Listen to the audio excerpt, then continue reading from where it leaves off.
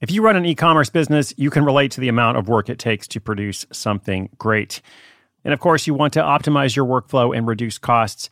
That's why I want to say a big thank you to our partner, ShipStation, and perhaps introduce you to them as well. If you are not familiar with ShipStation, they've been supporting Side Hustle School for years. They have helped so many of our listeners make things much easier, automate their shipping tasks, help them scale their business, and also, this is not a small thing, save thousands on shipping with industry-leading carrier discounts. ShipStation is the innovative tool that helps turn your shipping challenges into opportunities for growth. Go to ShipStation.com and use code HUSTLE to sign up for your free 60-day trial. 60 days free. ShipStation.com, code HUSTLE. Another day is here, and you're ready for it. What to wear? Check. Breakfast, lunch, and dinner? Check. Planning for what's next and how to save for it? That's where Bank of America can help. For your financial to-dos, Bank of America has experts ready to help get you closer to your goals. Get started at one of our local financial centers or 24/7 in our mobile banking app. Find a location near you at bankofamerica.com/talktous. What would you like the power to do? Mobile banking requires downloading the app and is only available for select devices. Message and data rates may apply. Bank of America N.A., member FDIC.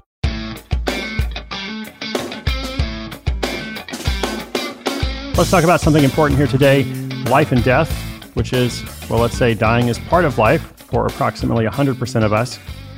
It's not something we always like to think about, but when we realize, hey, we're all in this same club, eventually, one way or another, maybe it gives you some perspective. In the past, we've had a feature on two German friends. This was episode 214, long ago.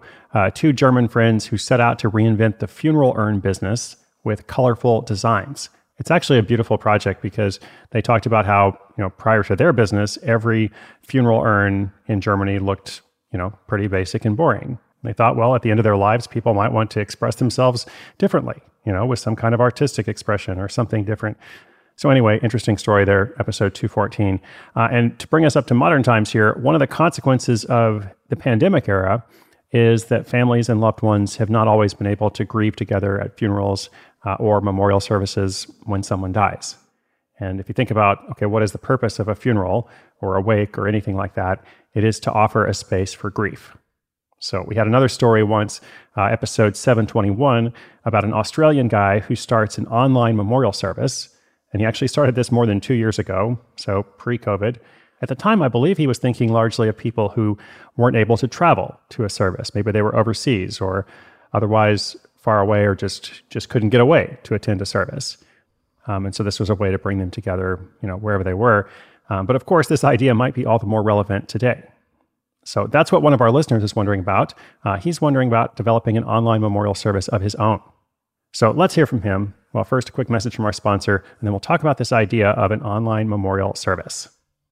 Look, Bumble knows you're exhausted by dating.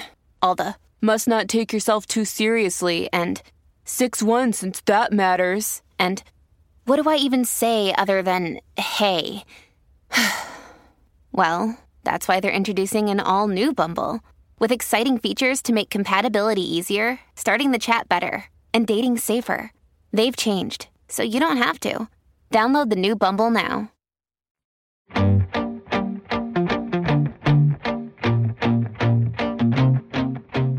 Hey, Chris, this is Brad from Denver, and I've been listening to your show since episode 1. I can't believe we're on season 5. I heard an old episode you did about someone who provided online memorials. I imagine that's something that is of special significance during a pandemic, when people aren't able to travel to services or, in some cases, even gather in one town. I'd like to offer a version of this, complete with a range of options, including a message from a local minister or a Toastmasters Club speaker, a web page where people can leave messages, and maybe even some offline follow-up materials that go out in the mail. My thought is that in the future, more and more memorial services will be online, even when it's safe to attend them in person, or in some cases, there will be an online version and an in-person service. Do you have any advice? Brad, thank you so much for listening all the way since episode 1. I can't believe we're on season 5 either. And as for your idea, I thought a lot about this because it is absolutely a need. Okay, it's absolutely something that needs to be done better. I think the whole industry of death care has had to evolve quite a bit in the past year. And some of these changes are accelerated because of the pandemic.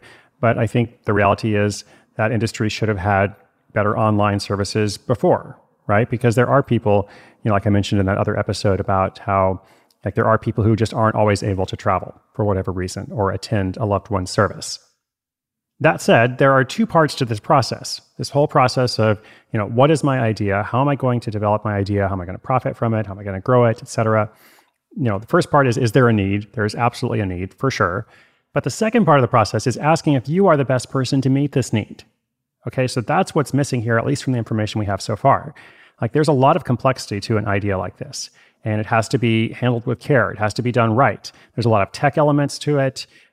There's a whole question of marketing. How do people hear about it in the first place? And of course, you have to do it with empathy. So it has to be really well done, and it requires a broad skill set to do it. So to me, it doesn't seem like a $100 project in the sense of this is quick and dirty. I can just start this up and see how it goes. If I had this idea myself, if I had thought of it instead of Brad, which I didn't, I'm not stealing his idea, I might be qualified enough to say, yes, that's definitely an idea with real potential. But I'm pretty sure I would also know right away it's not a good idea for me, because I don't have that skill set. I don't have the patience, among other things, but also the technical skill set and just the vision to kind of see it through. And so that's my question to Brad. Do you have the skills you need to see this through? I can't answer that for him. So if the answer is yes, and he's like, this is absolutely what I want to do, then great. Far be it from me to hold you up or hold you back at all. But if not, if you're like, actually, there is a lot of complexity there that I haven't thought about, then if not, it might be good to consider some ideas that are simpler. And as you develop the skill of spotting possibilities, which is a big part of what we're trying to do here with Side Hustle School, show people that they already have the ability to spot different opportunities. Well, then you also need to develop your ability to filter them. So that's what I'm going to end with today.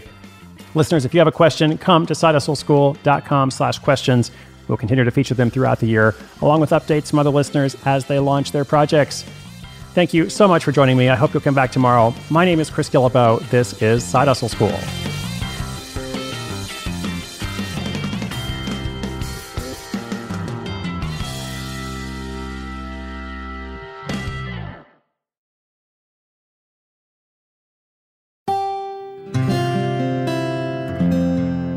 From the Onward Project.